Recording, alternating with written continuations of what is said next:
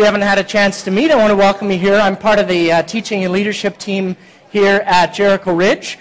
And just before we get into our teaching time together this morning, just a quick staff announcement for you. And we want to announce just a transition that's happening. Robin Narishlo, who has been on staff with us just a short period of time over the last month, has needed to step away from her admin coordination position. She's been training for a long time, educationally and vocationally, for a unit clerking position in Surrey. And so those two things happily coexisted for about 10 days, and then her work in Surrey, schedule-wise, doesn't work out for her to also be with us at Jericho. And so we bless that. Fraser Health needs more missionaries working in Fraser Health, so that's good news for her and for Mike, and so they're going to have a great time with that. And so that means if you were thinking about applying for the position before, but you were just really slow and didn't get to it, now you can do it now. So you can get me your resume, and we can talk about that a little bit later on. So all the information's online, or you can stop by and talk to her at the Welcome Center and pick that up. There's some position profiles there too. So that is staffing news, and we're going to move into our teaching time this morning. And this morning, we are going to look at one of the most controversial texts in the New Testament, just so you know. This is a text that in the book of Romans, where we're studying, every single word, every single, even punctuation, like there's really smart people that fight over these things and how they would influence us, but they fight over every word and every single punctuation mark in this particular text. And so there's a lot of controversy that surrounds this particular text that we'll be looking at this morning. And speaking about controversy, how many of you have heard about or are aware of the controversy that's kind of been brewing for the last little bit about Rob Bell's new book, Love Wins? Stick your hand up if you're...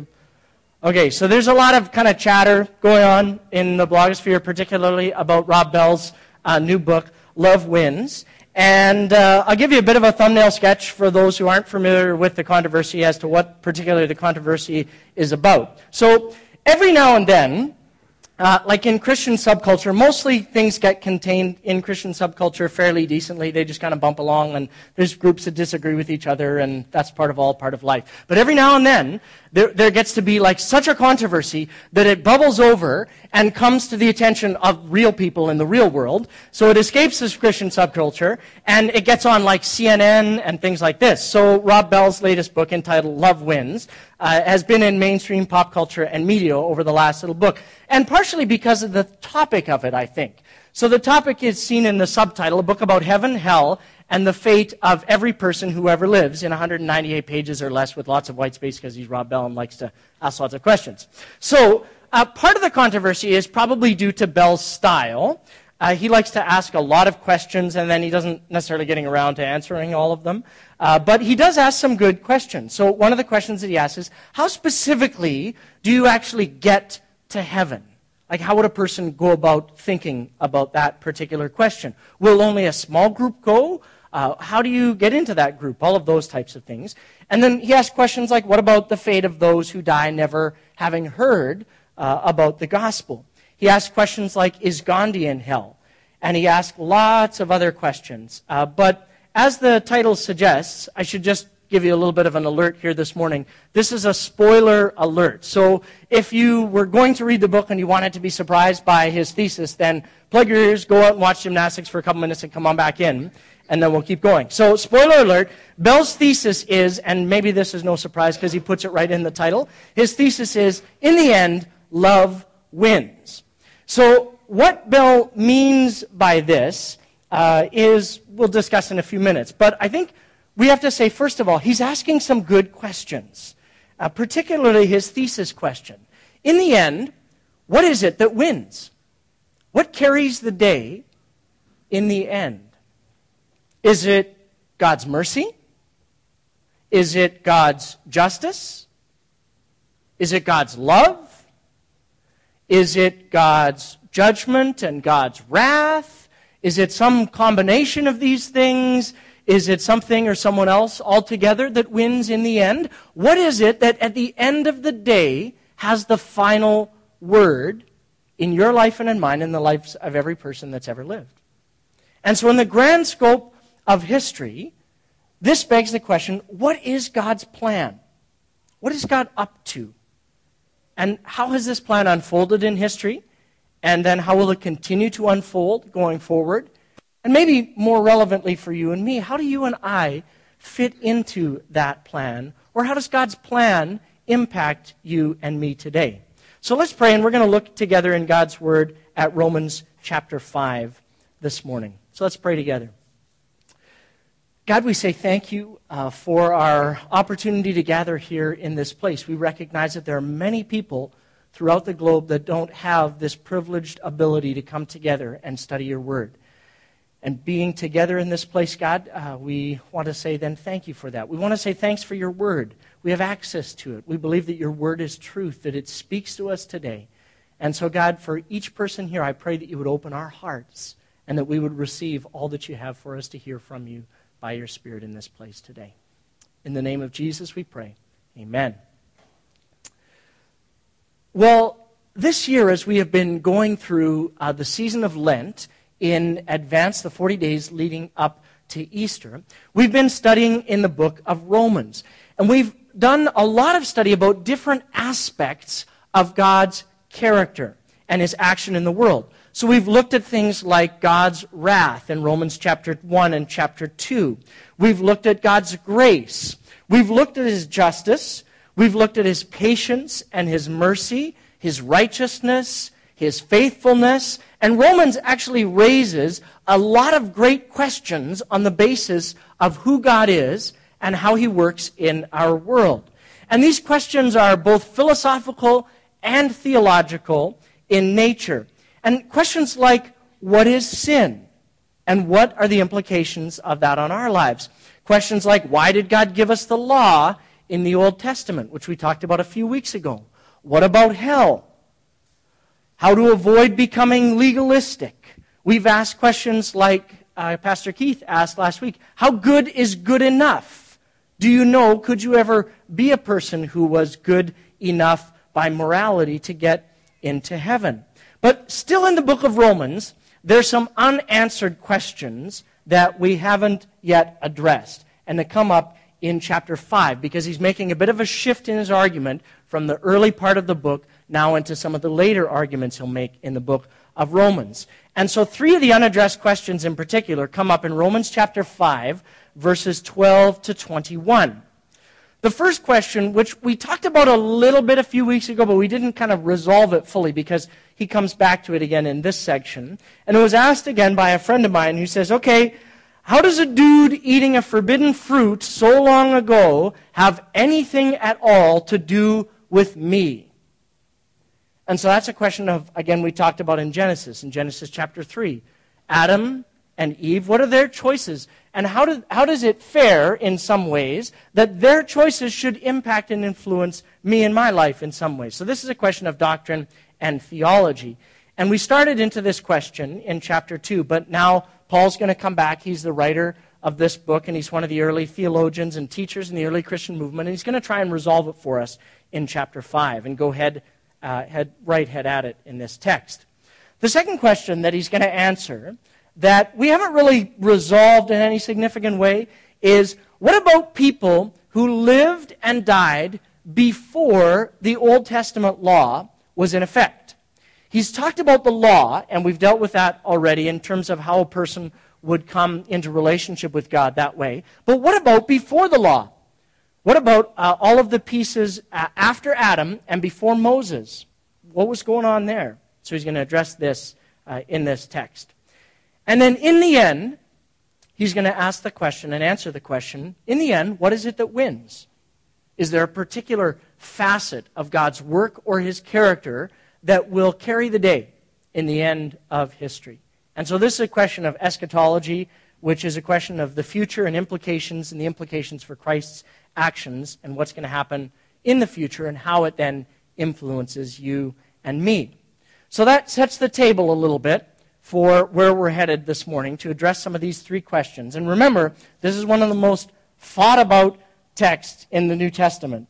And so we may not come to all kinds of satisfactory answers for you, But you and I can have a coffee, and we can go a little bit further in our conversation, or you can do that in your life groups this week. So I'm going to be reading from Romans chapter 5, starting in verse 12. And so verse 12 begins in the New Living Translation this way. When Adam sinned, sin entered into the world. Adam's sin brought death, so death spread to everyone, for everyone sinned. Yes, people sinned even before the law was given, but it wasn't counted as sin because there was not yet any law to break. Still, everyone died from the time of Adam to the time of Moses, even those who did not disobey an explicit commandment of God as Adam did. Now, Adam is a symbol, a representation of Christ who is yet to come. But there is a great difference between Adam's sin and God's gracious gift. For the sin of this one man, Adam, brought death to many, but even greater is God's wonderful grace and his gift of forgiveness to many through the other man, Jesus Christ. And the result of God's gracious gift is very different from the result of that one man's sin. For Adam's sin led to condemnation, but God's free gift leads to our being made right with God, even though we're guilty of many sins. For the sin of this one man, Adam, caused death to rule over many. But even greater is God's wonderful gift of grace and his gift of righteousness for all who receive it and will live in triumph over sin and death through the one man, Jesus Christ. Adam's sin brings condemnation for everyone.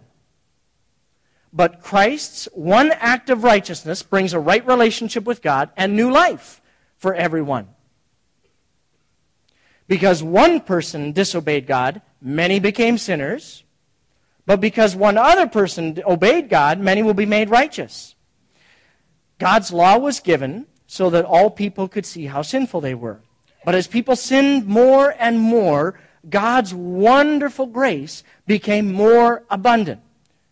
So just as sin ruled over all people and brought them death, now God's wonderful grace rules instead, giving us right standing with God and resulting in eternal life through Jesus Christ our Lord. Well, it's a lot that's packed into these short verses. And sometimes we look at this and we think, well, what in the world is he talking about? And why does he go about discussing this issue in the way that he does? What's up with Adam and Christ and all of these comparisons? Well, it might be helpful for you to think back to your high school English class. And he's using a bit of a rhetorical technique here to help us understand and address the impact of the two greatest figures he's arguing in human history. The first one being Adam, and the second one being Jesus Christ. And so here he's asking questions again that we tackled in our first teaching series of the new year in the book of Genesis. And so the first question that he starts off with talking about Adam is, how did sin and death enter into our world?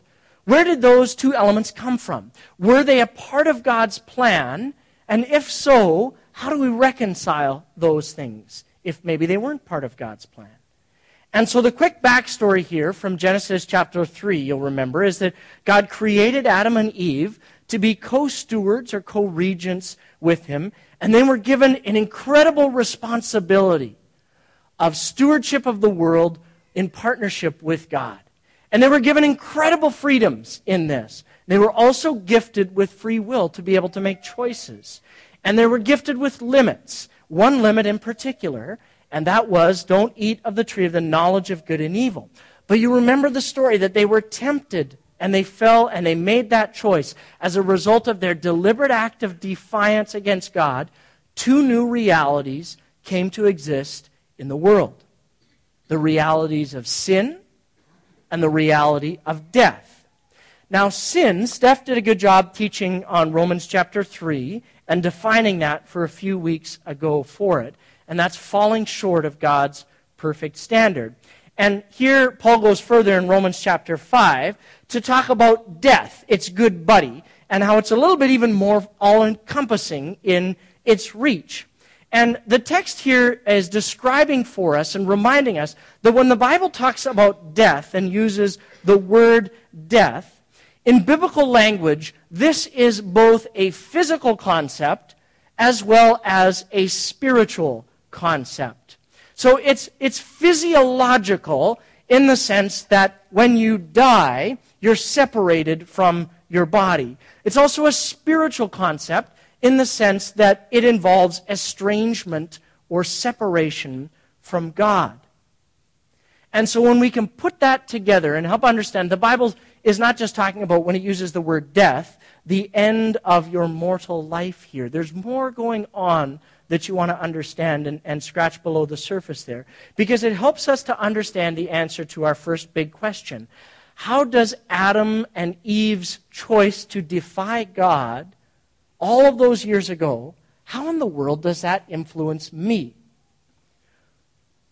To many people in our world, it seems deeply unfair that something that happened before you and I were born should have any implications for our existence as human beings. And so we have to address this in Romans chapter 5. And so first of all, we need to ask the question, why in the world does this feel to us like it's unfair? And to do this, we have to get a little bit inside of our worldview as Western individuals and as North Americans in particular. And we have to deconstruct it a little bit, which is a bit difficult to do. But sociologists tell us that one of the most defining characteristics of our worldview as Westerners is individualism. We have individualism as one of our highest values, things like self-efficacy, and you hear this all over the place. They're a self-made person. In our culture, that's an extreme compliment to somebody. Or the choices that you make, influence you and you alone. We hear a lot about that type of thing. Well, you can't hold other people responsible for that person's choices. It's just that person's choices, and therefore we should hold them responsible for it. Self-determination, self-efficacy, where my choices influence me and nobody else, is one of the highest values that we have as a society. But here's where we need to understand the original readers of this text have a very different worldview than we have in North America today. When they read this, they would not have thought in individualistic terminology. In fact, most people in most cultures throughout history would not have processed this text in the same way that you and I, and that question of individual responsibility in the same way that you and I think about it today. Most civilizations throughout history have been much more communal in their orientation, where they value and emphasize the group over the individual. And anthropologists call this corporate solidarity. So can you think of some examples of this from either different cultures in different parts of the world, or your reading of history, or anything in the Old Testament you can think about? Give it a whirl. See if there's any ideas that kind of come into your mind, where there's different cultures that say the group is either more important or as important as the individual. The Amish. Yeah, in what way?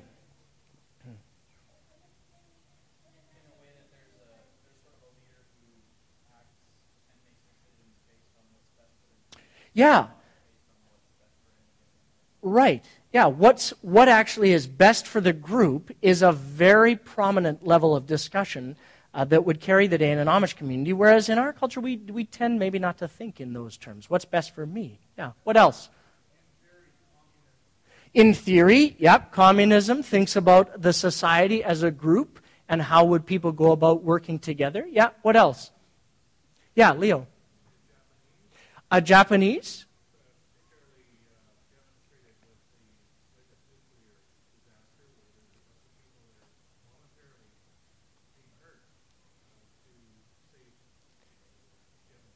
Yeah.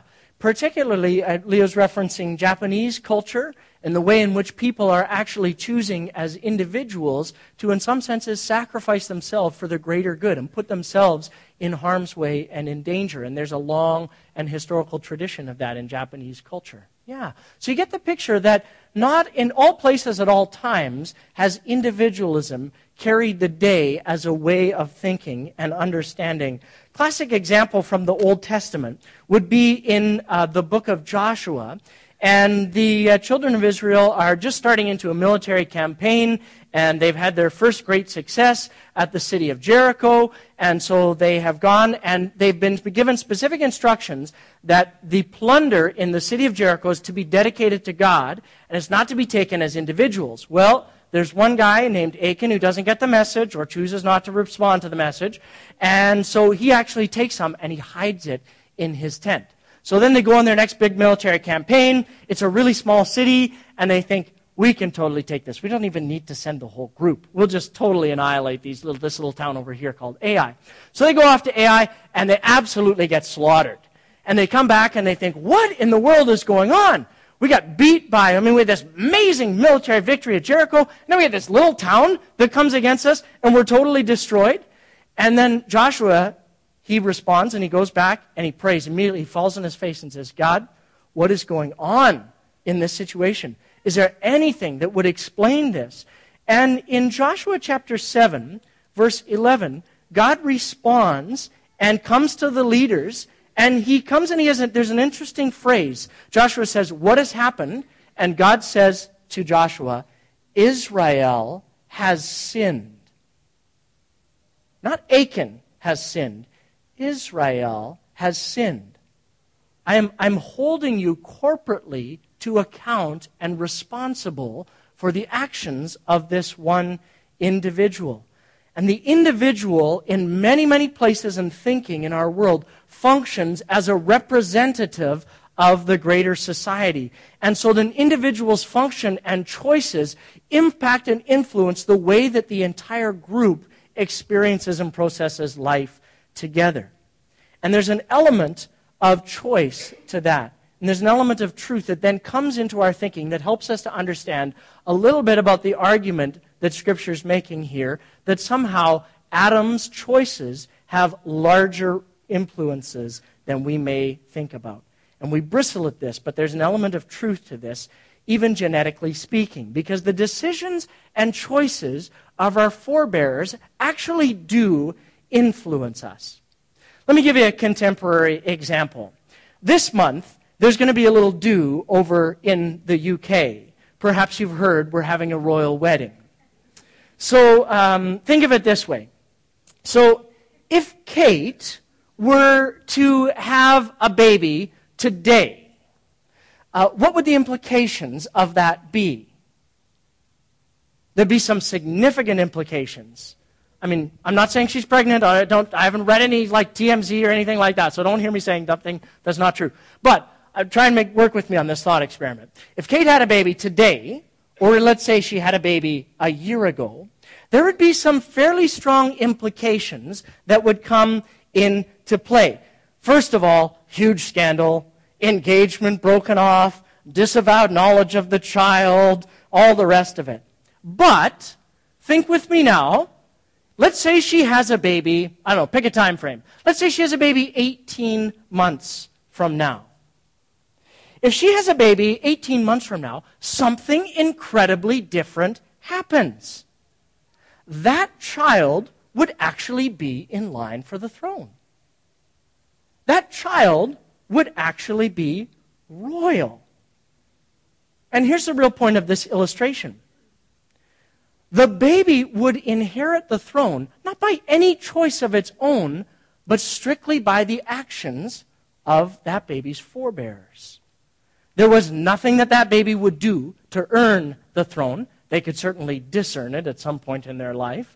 But the throne would be theirs strictly by means of parentage.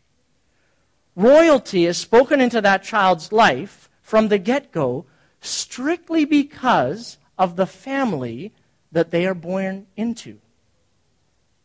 And so we can say that even in our culture, to a certain extent, we understand that parentage matters. Parentage matters. And similarly, in Romans chapter 5, Paul is saying, listen, all of us are born into a particular family. We're born into a family that is Adam's family, the human family. And because of our parentage, there are certain things that are ours.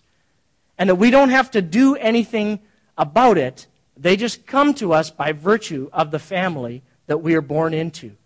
All I have to do is be born to receive the implications of parentage, stretching all the way back to my first ancestor, Adam. I don't have to earn them. They're simply pronounced over my life by virtue of corporate solidarity and inclusion. And so the news doesn't get any better. Not only am I and every other person who has ever lived born a sinner, alienated from God, but because I am born a sinner, alienated from God, then I sin. So it's a double negative, and it's a double whammy for us as individuals. This is double bad news, and Keith sketched this out for us last week, and Steph sketched it out for us in the past 2 weeks. And so Paul continues this train of thought in Romans 5 and says, listen, because of your parentage, there are two things that hold sway in your life, and you don't have to do anything about it. They just hold authority. And that is sin, and that is death. It's very depressing, actually, in the way in which he's carrying out his argument. But here, Paul has to address an immediate objection that his audience would hear. Remember, the group that's reading this has two basic categories. There's people who are newer to the Christian movement and have been formerly outsiders, don't have a long history in terms of their own lineage with God, and that is the Gentiles, but also the Jews. And the Jews have a very strong and very historic lineage. So immediately when they read this, they're saying, okay, sin and death, but, what about those people that were born after Adam and before Moses? Because if God gave us the law to try and help us, so a careful student of the history has to say, okay, in order for it to count technically, Paul, as sin, there has to be a rule to break.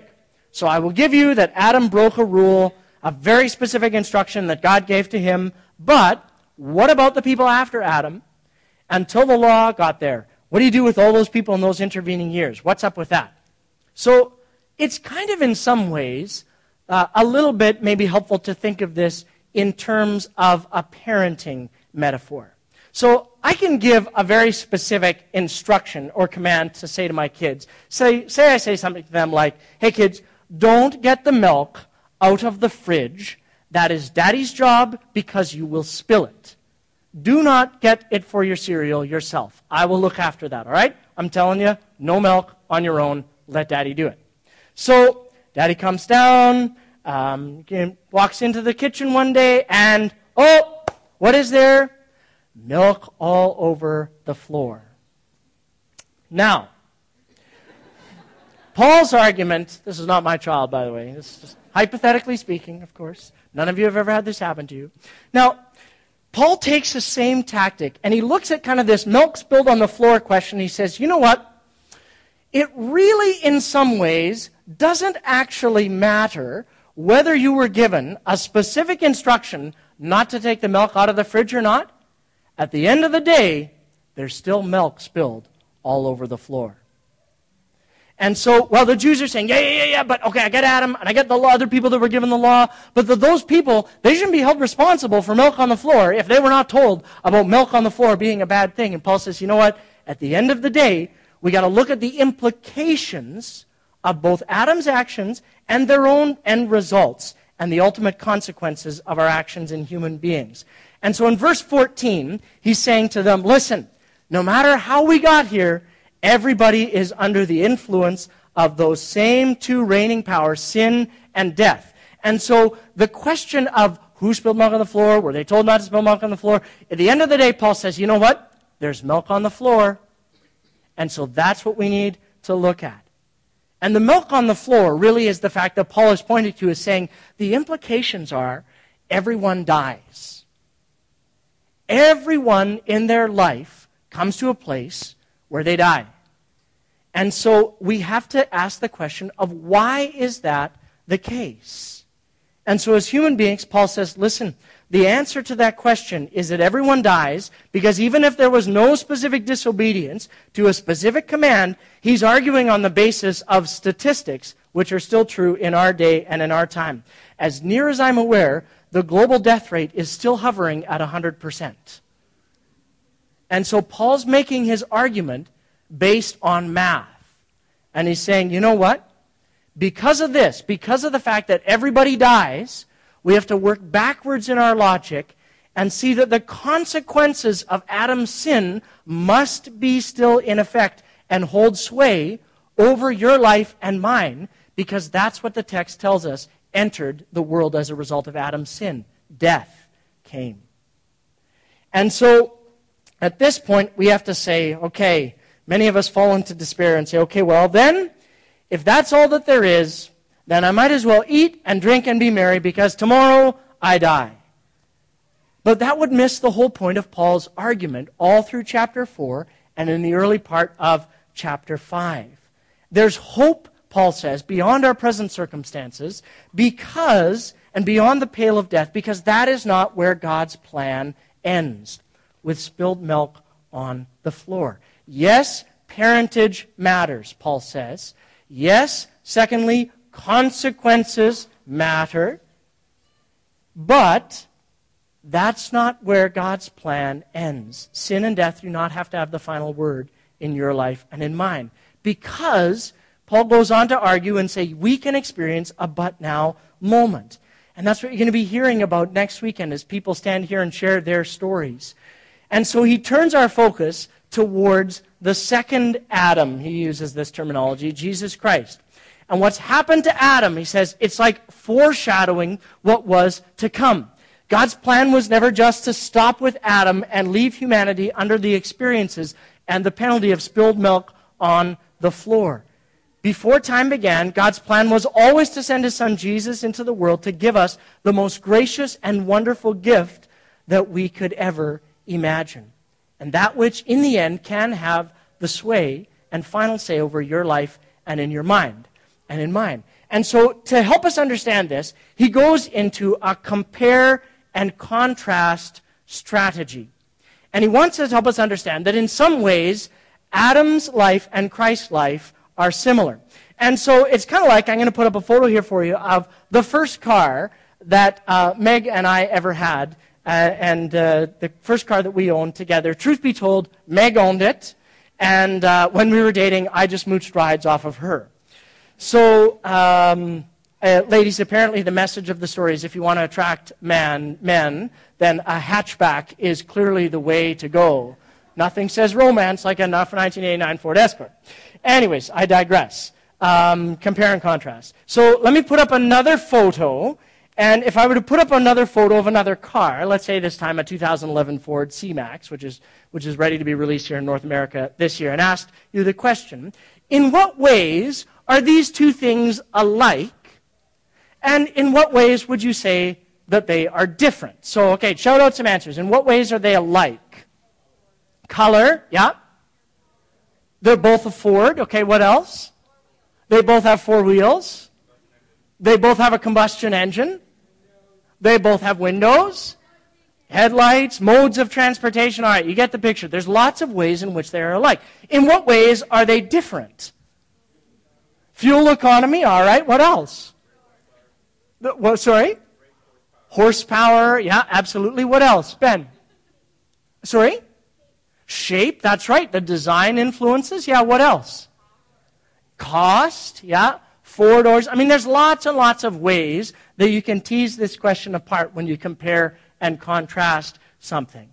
And so in this text, this is what Paul wants us to do, and comparing Adam and comparing the work of Jesus Christ. And that's really the heart of his argument in this passage. And he actually does it. He keeps it real simple for us. He actually keeps those comparisons and contrasts right in the same verse. So he talks a little bit, first of all, about the ways in which they are similar. But then right away in verse 17, he talks about the way in which they are very, very different. And Adam's impact and Christ's impact function in very different ways. And so Adam's impact, he says in verse 17, Adam's impact brought death to many. Whereas Christ's saving work, through Christ's saving work, he says, grace abounds to many. In verse 16, he says, as a result of Adam's work and his choices, condemnation has come to everyone in Adam's family. But The good news is, as a result of Jesus, the second Adam, justification has come to those who will receive it. In verse 17, he says, death reigned over Adam's family. But through Christ's saving work, sin and death have been defeated. His language continuously is language of victory. It's military language that he uses.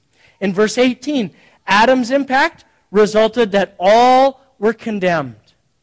In verse 18, again, he says, but as a result of Christ's work and his gift to us and his grace, life is available to all.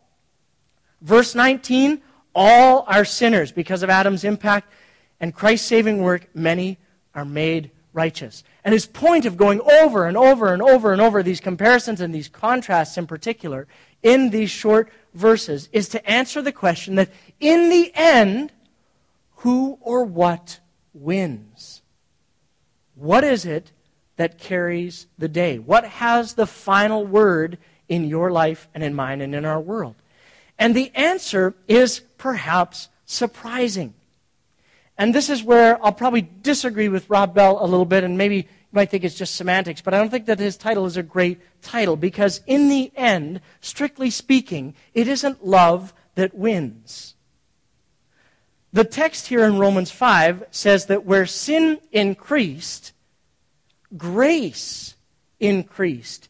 In fact, literally it says, when sin increased, grace uber increased or super increased. And friends, this has always been God's plan. Creation, fall, redemption, and restoration. And so he spent 5 chapters telling us about the bad news status of every human being who's ever lived. And Romans 5, then, he begins to make this transition in his argument and say, I need to remind you, though, of a profound note of victory that is being declared over your life and over mine. In the end, grace wins. But, and here's where we return to Rob Bell's book and some good questions that he asks in it. The question needs to be asked, does grace win ultimately for everyone at all times? Now, the notion that grace wins everywhere, in every circumstance, in every situation, for everyone who has ever lived, is a doctrine known as universalism. And simply put, this doctrine puts forward the idea that God, since he is all-loving, could not do something to violate the all-loving nature of his character. And so God, who is love, would not do something as unloving as condemning someone to hell. And so in the end, universalism says everyone will join God in heaven because at the end of the day, God's love wins. And so supporters of this view will go very quickly to Romans chapter 5 and will say, okay, look at verse 18. Look at the language of verse 18. It says, yes, Adam's one sin brings condemnation for everyone, but Christ's one act of righteousness brings a right relationship with God and new life for everyone. And so we have to ask the question, very rightly so, what does that for everyone mean? Your translation might say, brings it for all. Everyone will be made righteous in the end. And so in the end, is it love that wins? Well, one of the things that is helpful for us to do is understand and underscore that this is not what Scripture teaches. And it may seem, again, like arguing over semantics, but to say that love wins is actually quite different than saying that grace wins. Saying that love wins actually de-emphasizes other parts of God's character and his plan. And it actually de-emphasizes the 2 previous elements of our discussion. Because grace wins because of the fact that parentage matters. And grace wins because of the fact that consequences matter. In the category of parentage mattering, to simply erase or minimize the effects of sin, as Pastor Keith reminded us last week, that's not being true to who God is and his character and the acknowledged reality of evil in our world. To say that consequences don't matter is irreverent because we understand that death still reigns in our world. Bad things still happen to good people. Middle Eastern dictators still rage against their own people. There are earthquakes and famines and all kinds of things that are rooted in the reality of death as a ruling power in our world today. The milk is out of the carton and it's not going back in. But to those who argue in favor of universalism and say, well, look at Romans 5:18. It says that all will come under the righteousness of God. Go back one verse and read Romans chapter 5, verse 17. Romans 5:17 says, for the sin of this one man, Adam, caused death to rule over many, but even greater is God's wonderful grace and his gift of righteousness, and here's the key phrase, for all who receive it. For all who receive it will live in triumph over sin and death through this one man, Jesus Christ. Grace wins because parentage matters, consequences matter, but also grace wins because choice matters. The Bible clearly teaches that you cannot earn God's saving grace. You can't work your way into God's good books. You can't buy it by living a good life or coming to church. You enter the place where grace rules by coming in through the door. And his language here is the same as he uses the language of the kingdom of God, which is a place where God rules and reigns and God's will is actively done on earth as it is in heaven. Grace, he says, has a kingdom-like nature to it. And so you have to enter into the place where grace rules, and you come in through the door, which is the saving work of Jesus. And so we're going to conclude by looking at the implication of grace's triumph for you and for me. And I'm going to speak to a couple groups of people maybe this morning and talk about the implications in our reflection and application of understanding what it means that grace wins. The first thing is for those of you maybe who are here today and who are searching and who are curious and who wonder a lot about questions about Jesus and how does his work in the world. And I read in the Gospels and we talk a lot about Easter, about him dying on the cross for my sins. I don't quite understand the implications of that for me. And I'm not sure how that functions in my life. Maybe you're curious and maybe you've never considered the philosophical or theological implications of the saving work of Jesus. And so for you today, I want to assure you of the fact that the door to experiencing God's grace in your life is open. You are welcome to step through it into the place where grace rules in your life instead of sin and instead of death. Jesus is welcoming you into the place where grace reigns. You can make a choice and leave the territory where sin and death hold sway over your life, and you can have a new word spoken over your life, a word of hope. The famous hymn, Amazing Grace, says it well. I once was lost, but now I'm found. I once was blind. I didn't see or understand that. But now I do. I see. And today can be that day for you. You can have your own but now moment. And so I want to encourage you that if this is something new for you and a concept that you want to wrestle with more, we'll have people available at the sides at our prayer stations for you, just at the tables. And you can move over there and ask them any question that you have and say, I want to understand this a little bit more. I'm not quite clear on what it was that Brad was talking about today. Can you talk that out with me a little bit more? Can you show me in the scriptures what is it that means? And you can wrestle with that. And maybe today is your day where you say, you know what? I've recognized that for a long time, but I want to walk through that door this morning. If the door is open, count me in to the place where grace reigns. The second group of people that might be here this morning that I want to address is those who have an image in their minds of what it is that you might say to God in justification for the way that you have lived and continue to live your life. I might phrase it more as a question for you. And the question would be this: What is it that you're hoping carries the day in the end? What are you hoping and placing confidence in that will carry the day at the end of your life and at the end of all things when God holds everyone to account? You see, for many people, they have all kinds of pictures in their minds of what it is that will win at the end of the day. People say, well, I've done a lot of acts of service for Jesus over the course of my life. Or I've given a lot of money to the poor. Or I've tried my hardest to live a good life. Or anything else that you might want to fill in there.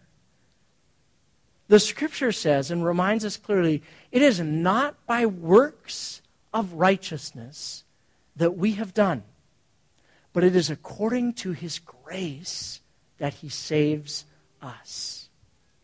And when you and I stand before God, God gets to ask the defining question.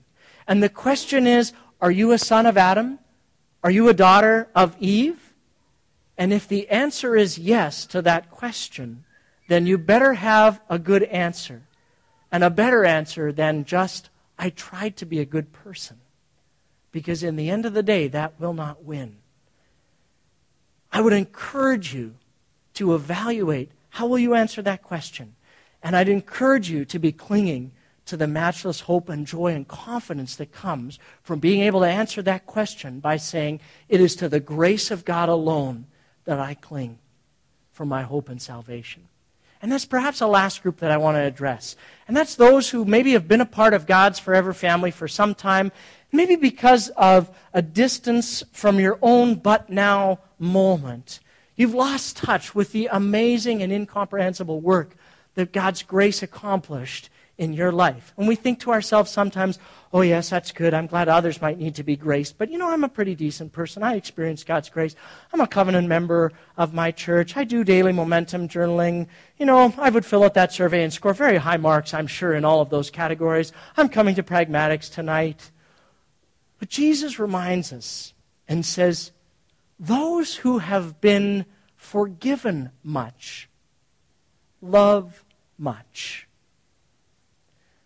Sometimes we aren't moved so much by God's grace anymore. And maybe it's because we think to ourselves, well, I didn't actually have, or I don't actually have that much that God needs to forgive me for. Just a little cleanup is all I needed. I've been living real straight for a long time now, God. But the reminder is, don't lose touch with grace and your need for daily grace. When we lose touch with grace, we lose things like our zeal for reaching others around us.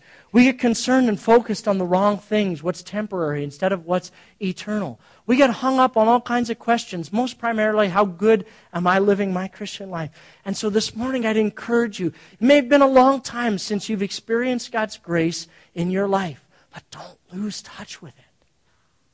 Come yet again this morning and every morning to the place where you refresh God's grace in your life. And as a way of reminding ourselves of the authority that God's grace has in the lives of those who have chosen to enter and the mystery and the majesty of it, we've been choosing to take communion together more regularly during this Easter season. And so I'm going to invite the team that's serving to come at this point, and they'll make their way over, and I'm going to invite the band to come, and we're going to respond this morning in that way. The prayer team will make themselves available at the side. And at Jericho Ridge, our position is that the table is open to anyone who names the name of Jesus as Savior and as Lord. And as you come to the table, as the team leads us in songs, sometimes we'll come to the table reflectively and asking God to search our hearts. And there's nothing wrong with that at all. But this morning, I want you to actually come with, after you may have done some time of personal reflection, come to the table with a sense of confidence to say, when you take that bread, which represents Christ's body, which is broken for you, when you take that cup, which represents His blood, which was spilled for you, you can take it back to your seat. And before you partake, I want you to say, God, I agree with you that the defining word in my life is that grace rules. And I say thank you for that. And when you say that to yourself, and you may even want to whisper it out loud, and spend time praying and thanking God for that, then come in a posture of declaration and say, God, I agree with you and with your word that grace rules in my life and will have the last word. And so I drink and I partake of this bread with thankfulness overwhelming in my heart. So I'm going to invite you to stand, and then when you're ready, you can move to the table, and the tone of the music will be declarative, and you can simply take that back to your seats and agree with what God is speaking over your life, that grace rules, and then you'll respond.